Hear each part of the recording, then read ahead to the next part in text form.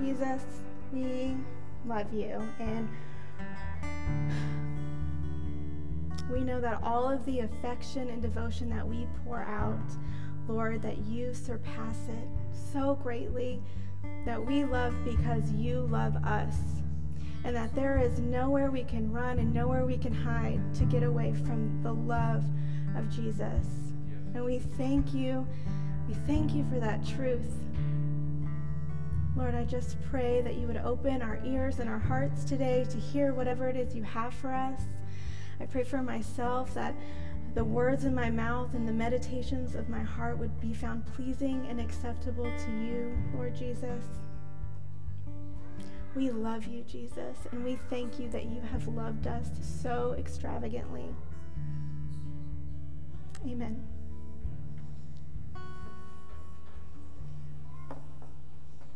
Good morning. Good morning. My name's Kristen, if we haven't met yet. I'm so excited to be here with you all. I'm a little nervous. It's my first time up here, but I'm more excited than nervous. So if you haven't been with us, or maybe you have and you just need a little refresher, the past few weeks we have been walking through the Lord's Prayer and kind of letting it line by line inform us of how it should transform our prayer lives. And the goal of that is to ultimately bring us closer to the Father, right? But before we get into all that, let me just tell you about myself, because it's my favorite subject to talk about. So I'm married to that cutie over there. His name's Tim. It's actually our 7-year wedding anniversary today. I know. And we have 2 dogs, a cat, and we are expecting our first baby in March. So, thanks, guys. Okay. That's it. That's the end of the sermon. Thank you. But no, I'm the queen of hobbies, so I do lots of things. I like to crochet and listen to audiobooks. I'm learning how to sew, and I also really love to cook. So last year, I actually cooked through an entire cookbook, which was quite an adventure. And it was actually a really great way to learn new recipes and ingredients. And recently, I've gotten into cooking different types of cuisine, especially things like Korean food. Now, the thing about Korean food, or any other cultural cuisine, is that it has totally different foundational ingredients than what we're used to. So, for example, I'm just going to go out on a limb here and say that most of you have a good handle on Italian food, right? We're in Trumbull County. Okay. So you know those foundational ingredients like the back of your hand. You know, tomato, olive oil, garlic, cheese, pasta, basil. You can take those ingredients and make an infinite number of Italian dishes with that, right? So it's the same thing with Korean food, except your foundational ingredients completely change. Instead, we're looking at sesame oil, soy sauce, cabbage, garlic, and Korean hot sauce. They show up in almost every recipe. And for myself, as a home cook, learning how to wield these new ingredients to achieve a really delicious meal really requires reorienting the way that I usually cook. I often have to go online and find advice from experts, like actual Korean people, and I have to be willing to try new things. And thank God, my husband likes to try new things too. So today, and really throughout this whole sermon series, that's kind of exactly what we're asking all of you to do. We're trying to discover some new foundational ingredients to incorporate in our prayer lives. So we're going to really start the way that almost everyone else has started, and we're just going to read through the Lord's Prayer, but taken from the Jewish New Testament translation. So it's a little different than maybe what you're used to. So if you'll join me, we'll pray this together. Our Father in heaven, may your name be kept holy. May your kingdom come. May your will be done on earth as in heaven. Give us the food we need today. Forgive us what we have done wrong, as we too have forgiven those who have wronged us. And do not lead us into hard testing, but keep us safe from the evil one. For kingship, power, and glory are yours forever. Amen.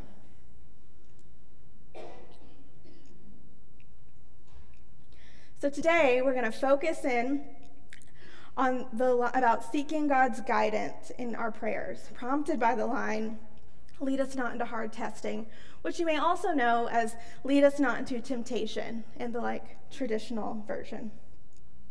Now, I would assume that many of us have some experience asking God for guidance, right? We often come and ask things like, should I take that job? Should I marry this person? Is it the right time to buy a house? Is it the right time to have kids? Should I be a part of that small group that starts on Tuesday? Should I really bet on the Browns again this year? Sometimes we get a clear answer, thank God, but sometimes we just kind of have to make a choice, and we just cross our fingers and hope we chose the right path. And maybe even with an answer, you're not always sure that it's the best choice, because sometimes it's not the most efficient, it doesn't make the most sense. Maybe your pleas of "lead me not into hard testing" have somehow continuously led you into times of hard testing. And you're like, did I not say it right? What did I do wrong? Or maybe your prayers for guidance have just come up unanswered enough times that you've just stopped asking. So I wonder today if maybe we need a new approach. Maybe we need those fresh ingredients to kind of sprinkle into our prayer lives. And this doesn't mean that there was anything inherently wrong with how we prayed before. I mean, we can all agree that Italian food is delicious, right? But I think maybe with a fresh approach and some new things sprinkled in there, we might find that our prayers grow richer and more fruitful and bring us closer to the Father. And that's really the goal, after all. So, our first step then is to get a better understanding of who it is we're praying to. Who is this ultimate expert that we're seeking guidance from anyway? And what do we mean when we say, "Lead us not into hard testing"? What does it look like to be guided by the Father? And in order to get those answers, we're going to spend some time in Deuteronomy 8. So if you'll get out your Bibles or your app, turn with me to Deuteronomy 8. We're going to be here all morning, so we're just going to get comfy, okay? Now, little recap on Deuteronomy. It's basically all of Moses' final speeches to the people of Israel as they wait in the wilderness, getting ready to enter the promised land. These people have been liberated from the slavery of Egypt, drawn out through the parting of the Red Sea, and have wandered in the wilderness for 4 decades. If anyone, in the history of the universe, knows about receiving guidance from the Father, it is Israel at this moment. Our text actually gives us a pretty good idea of what that experience looked like. So we're going to start in verse 1. Deuteronomy 8, again, if you didn't get it the first time. "Be careful to obey all the commands I am giving you today. Then you will live and multiply, and you will enter and occupy the land the Lord swore to give to your ancestors. Remember how the Lord your God led you through the wilderness for these 40 years, humbling you and testing you to prove your character, and to find out whether or not you would obey his commands. Yes, he humbled you by letting you go hungry and then feeding you with manna, a food previously unknown to you and your ancestors. He did it to teach you that people do not live by bread alone. Rather, we live by every word that comes from the mouth of the Lord. For all these 40 years, your clothes didn't wear out, and your feet didn't blister or swell. Think about it. Just as a parent disciplines a child, the Lord your God disciplines you for your own good." And what a time of discipline that was. It turns out you can take the people out of Egypt, but it's a lot harder to get the Egypt out of the people. There is trial and tribulation, and the Israelites are often grumbling or stumbling or honestly just outright sinning their way through it. Yet we see that Yahweh, which is God's name in the Old Testament, Yahweh is faithful to provide food, water, and protection from the elements. Imagine walking for 40 years and not getting a single blister. What?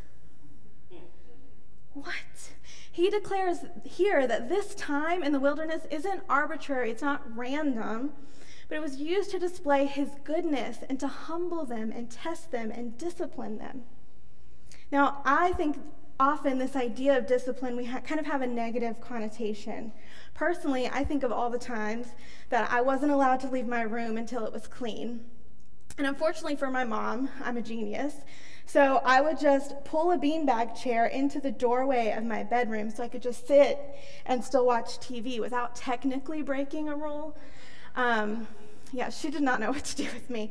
But there are times where the Lord does discipline or punish in the way that we typically think of in Scripture, but that's not really the full picture of what's happening here. Rather, this discipline was educational. It was meant to train and to teach the people about Yahweh, their ultimate provider and the one true God. And it was meant to teach them about themselves, that they could finally figure out that they are people who will often fall short and literally cannot survive without his provision and care. The wilderness was a classroom.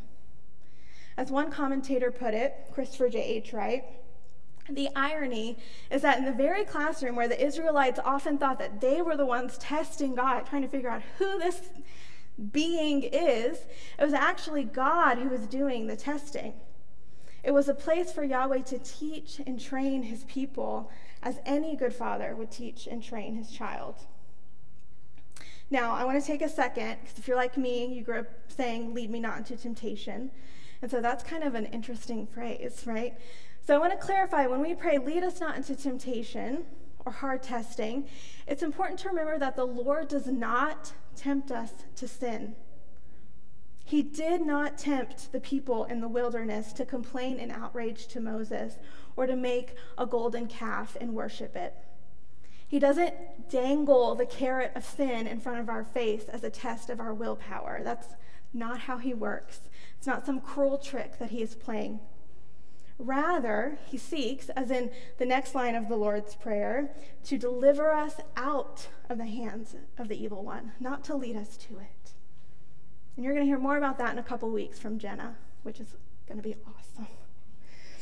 All right, so let's get back on track. We'll talk a little bit more about tests then, which some of you, the idea of a test you might be feeling a little itchy, a little sweaty thinking about a test.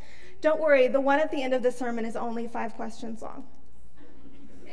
Thank you for laughing. Thank you. But here's the thing about tests. The purpose of a test is determined by the test giver. For example, your English teacher tested you back in the day, or maybe recently, to see if you could figure out the difference between a noun and a verb. The DMV tested you to see if you had practiced driving enough to no longer be a danger to others on the road. Some of you might need to be retested. But I'm not pointing fingers. I'm just putting it out there to consider. Anyway, in a more serious way, the enemy tests us in order to trap and confuse and discourage us. Whereas the Lord gives tests not to trap us, but as an opportunity to live out our loyalty to him and our faith in him, and to become ultimately more like Christ. A test can be an opportunity or a trap, depending on whether the one testing us has our best interest in mind. And the good news is, the Father always has your best interest in mind. Our wilderness, that is, our times of trial and hardship, can be a classroom for us too. It teaches us something about who we are and teaches us something about who God is. The tests we face give us a chance to really live out our faith and not just talk the talk.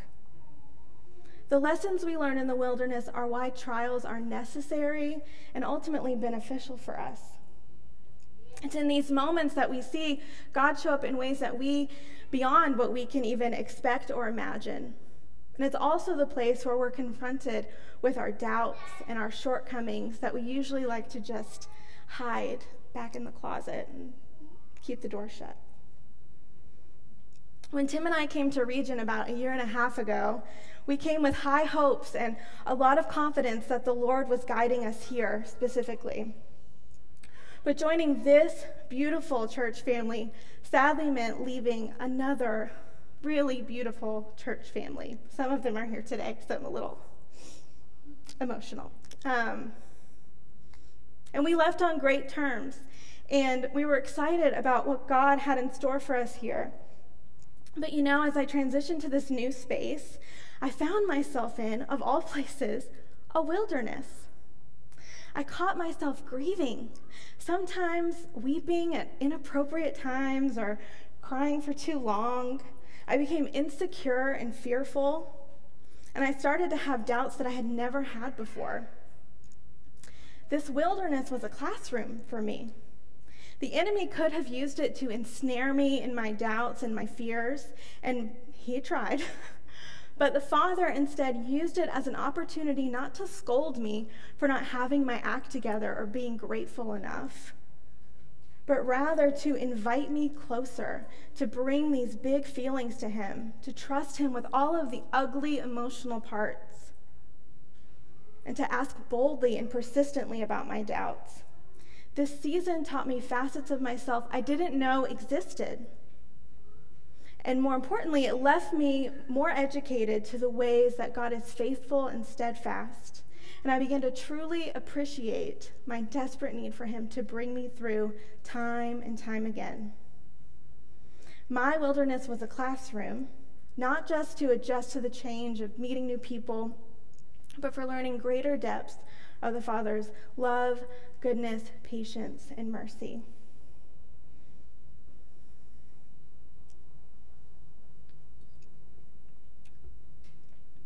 So while time in the wilderness is both inevitable and necessary and, like I said, beneficial, it's actually not where the Father intends to leave us.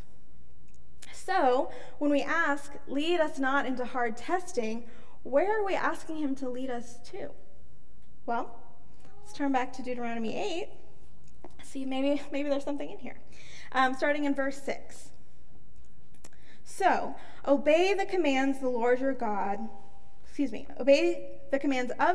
God by walking in his ways and fearing him.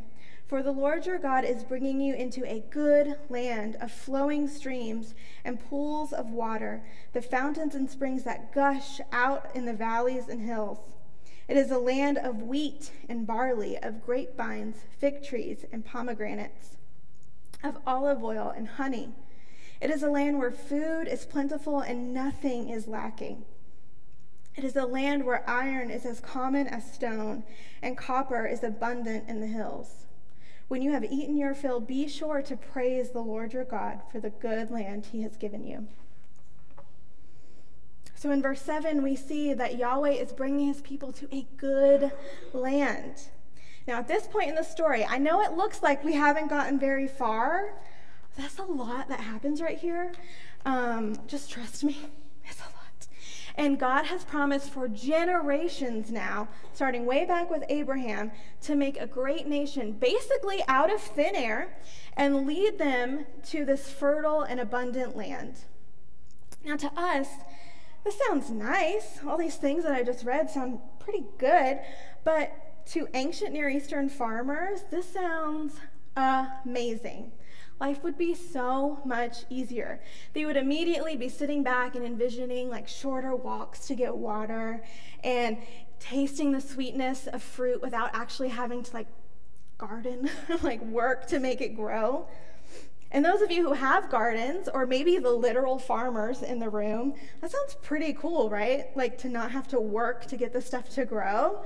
Almost like just going to the grocery store. Okay, you don't have to laugh. It's okay. It's okay. I think it's funny. It's fine. Now, this land wasn't going to come easy, obviously. There are people already living there. So there are people there enjoying those shorter walks for water and enjoying the sweet fruit. But here's the thing. God's promises never wavered. From Abraham to Jacob to Joseph to Moses, God was bringing his people closer and closer to this land, the fulfillment of his promise. Now for us, we're often praying for guidance towards our idea of a good land, right? something that we think would make our lives easier or better in some way. Maybe you're thinking of it now, like, oh, if only my job paid me more, or if only my job was less stressful. If only we could just finally get pregnant or stop getting pregnant. If only the torment of this disease or chronic illness would just go away. If only the broken relationships in my life could just miraculously be made whole. These are all good things to desire. And I would even go so far as to say that the Lord desires to bless us with good things, to bring us to a good land of abundance and delight. But what's interesting here in Deuteronomy is that with this promise of all these good things in this beautiful land comes something else. We get a warning. So starting in verse 11, we've just listed all the awesome things they get to look forward to. Verse 11, but this is the time to be careful.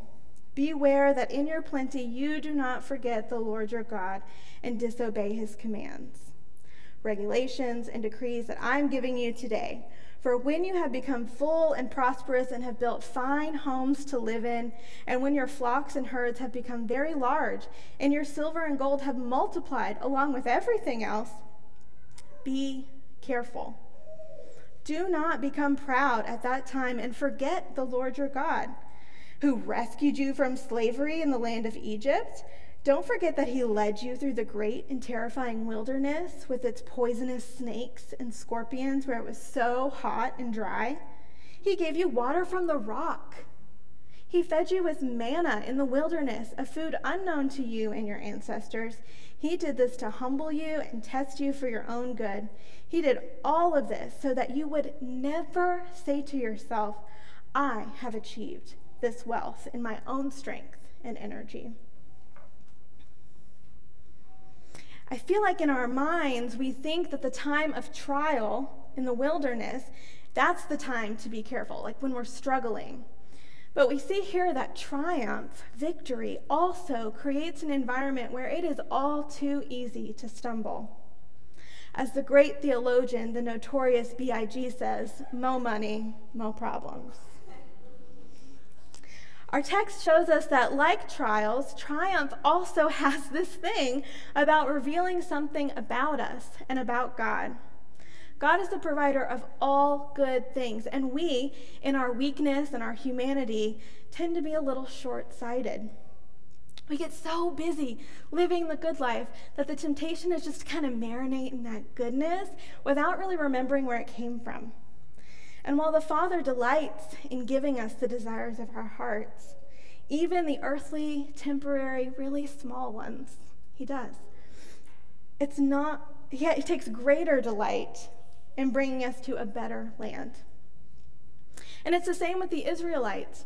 Yahweh is bringing them to a physical, touchable land with actual abundance that they can eat and drink, But more than that, he's also creating a way for a relationship with him. He has chosen this people to be his, and he has committed to being their God. And that really is the best land there is, right? King David echoes this sentiment in Psalm 16. I just picked out a few verses for us to look at. I'll just read them for you. You are my Lord. I have no good apart from you. The Lord is my chosen portion and my cup. You hold my lot. The lines have fallen for me in pleasant places. Indeed, I have a beautiful inheritance. Therefore, my heart is glad and my whole being rejoices.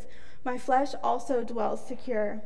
You make known to me the path of life. In your presence there is fullness of joy. At your right hand are pleasures forevermore. Now, this is coming from David.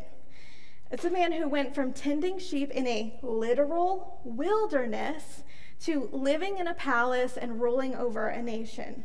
And yet, with both of those things behind him, what's the best blessing he could ask for, the best land, the best inheritance he could receive?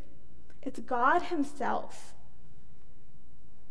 So I wonder if some of our problems with praying for guidance come from us focusing so hard on our version of a good land instead of lifting our eyes and asking to be shown the better land. Like I said, I came to Region. This was my idea of the good land, right? I had lots of high hopes of leading a Bible study and making friends, and I was so pumped. And God has been kind to bless me with those things.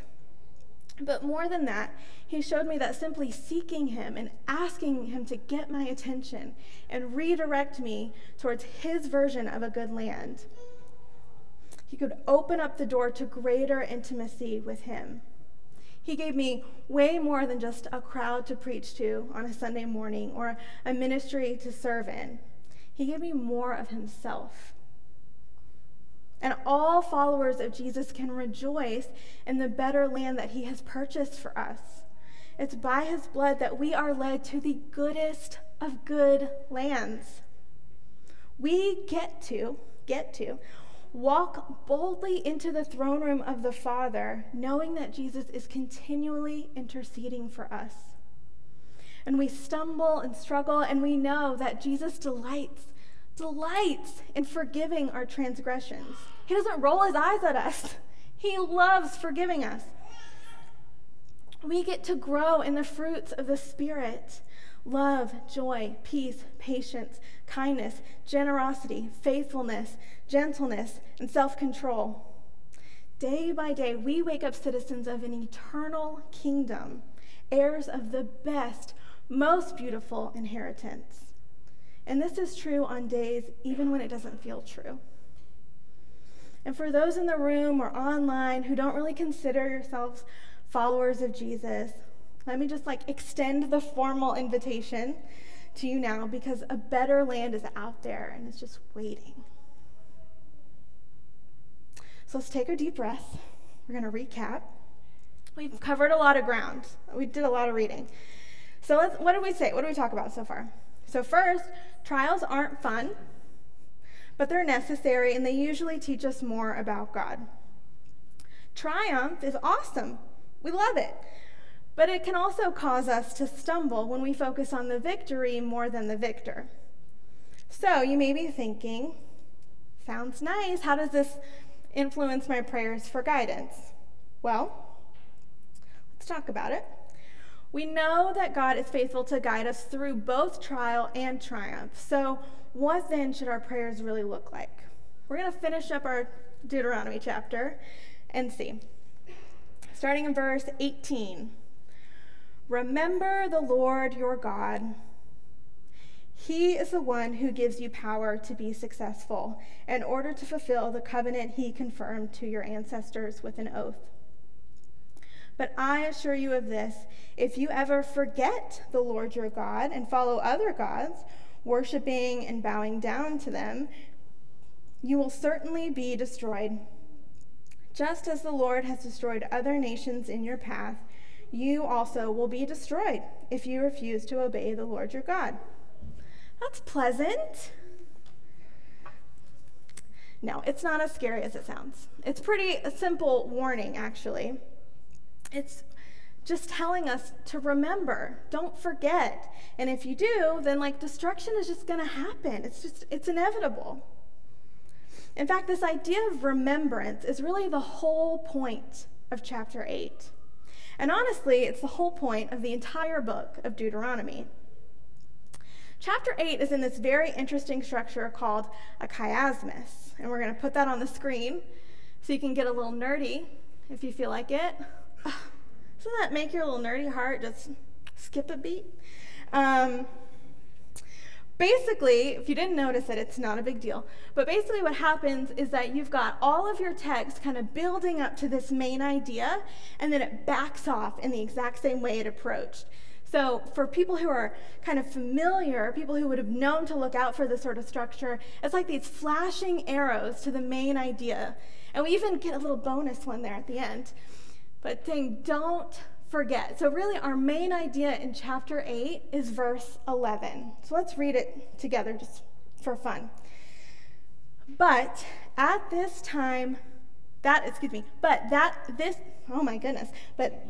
the time to be careful. Beware that in your plenty you do not forget the Lord your God and disobey his commands, regulations, and decrees that I am giving you today. Did some of y'all read that with me? Snaps for you. Thank you. That's nice. Okay. So anyway, what's the point there? Don't forget. Remember. Remember who you are. Remember who God is and all the things that he's done. I have to say, I think that might be one of the missing ingredients in our prayers for guidance. Asking for guidance isn't just an act of pleading to be spared from the hard stuff and led to the good. I wonder if when we pray, lead us not into temptation, lead us not into hard testing, we could also, in the same breath, be asking, help us to remember. And if you're a practical person like me, let me just tell you, there's lots of ways you can do that. Okay, maybe you just need God to bring something to mind and you're like, you're good. I'm not that kind of person. So neuroscientists have found that there's great value in writing things down, or telling other people really helps us to remember too. And maybe you're thinking, okay, that sounds nice, but isn't it more important to just keep moving forward? We need to be forward thinking, that's kind of the point of guidance, right? Is that we gotta go somewhere, we gotta keep going. Or as Dory would say, just keep swimming, But we want to just we like to keep the past in the past, right? But here's the thing about remembering. When we look back and we remember, it causes our faith to rise. It causes hope to bubble up inside of us. I read somewhere that hope is kind of like a future remembering. It's looking back at the past, taking into account how God has acted in real time with real people in real circumstances and applying that to what we know about the future. And this rise of faith and hope that comes with remembrance is the exact reason why that's the main point of this chapter.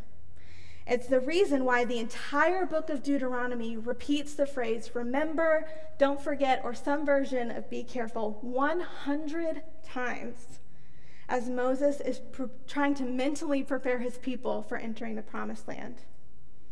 It's why, as Joshua, that's Moses' successor after Moses passes away, leads this same people across the Jordan River into the promised land. And what's the first thing they do? It's not rolling around in joy on the promised land. No, they go back and they get rocks from the river and they build a monument of remembrance so that they could then be propelled to move forward with faith. These people needed faith. They needed to remember who their God was and who he had called them to be.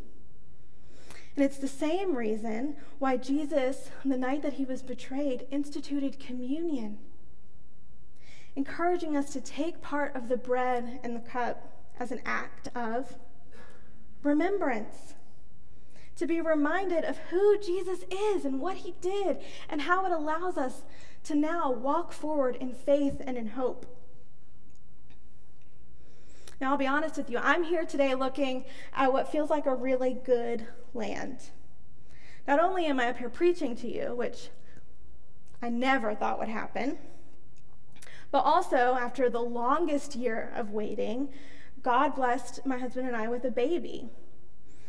And the sigh of relief that came with finally getting a positive pregnancy test, in that same moment came all these new fears and new doubts that I'd never experienced before. And as I pray for guidance on what this transition to motherhood should look like, I've been reminded, thanks to the sermon I wrote 4 months ago, that remembering is a really good place to start. As I look back at the ways the Father has been present and steadfast all throughout my life, my faith rises, and something so scary and new suddenly feels a little bit possible.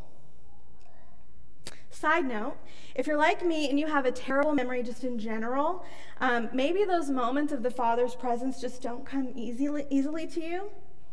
I'll just give you a little insider scoop, little tidbit for you. We have a place that we can always turn to when we need reminded. We have a whole book full of stories and poems and letters and all sorts of other things that tell us about who God is and how he has cared for his people from day one. And you can know for a fact God will never guide you in a direction that contradicts what this says. So, deliberate remembrance, whether it's found in the pages of the Bible or in our own recollections or in practices like journaling or communion, they help us to remember what's true about ourselves and about God. And ultimately, they help us to remember that our little stories and all of the really small, quiet moments and in all of the chaos and nonsense, that all of it fits into a much bigger story.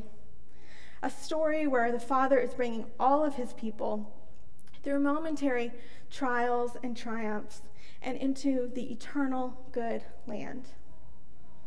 So today, as you consider praying for guidance, remember.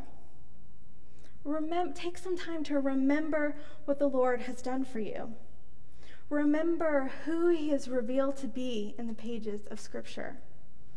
Remember what he has done for the people and just in this church and what he's done for the whole world. And allow that remembrance to bolster your faith so that you can trust in wherever it is he's leading you next. Let's pray. Father, we thank you that you are oh so eager to guide us.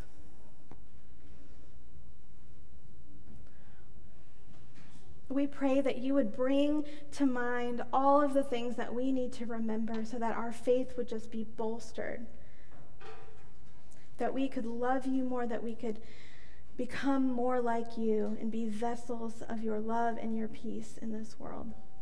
We thank you, Lord, for all that you've done. Amen.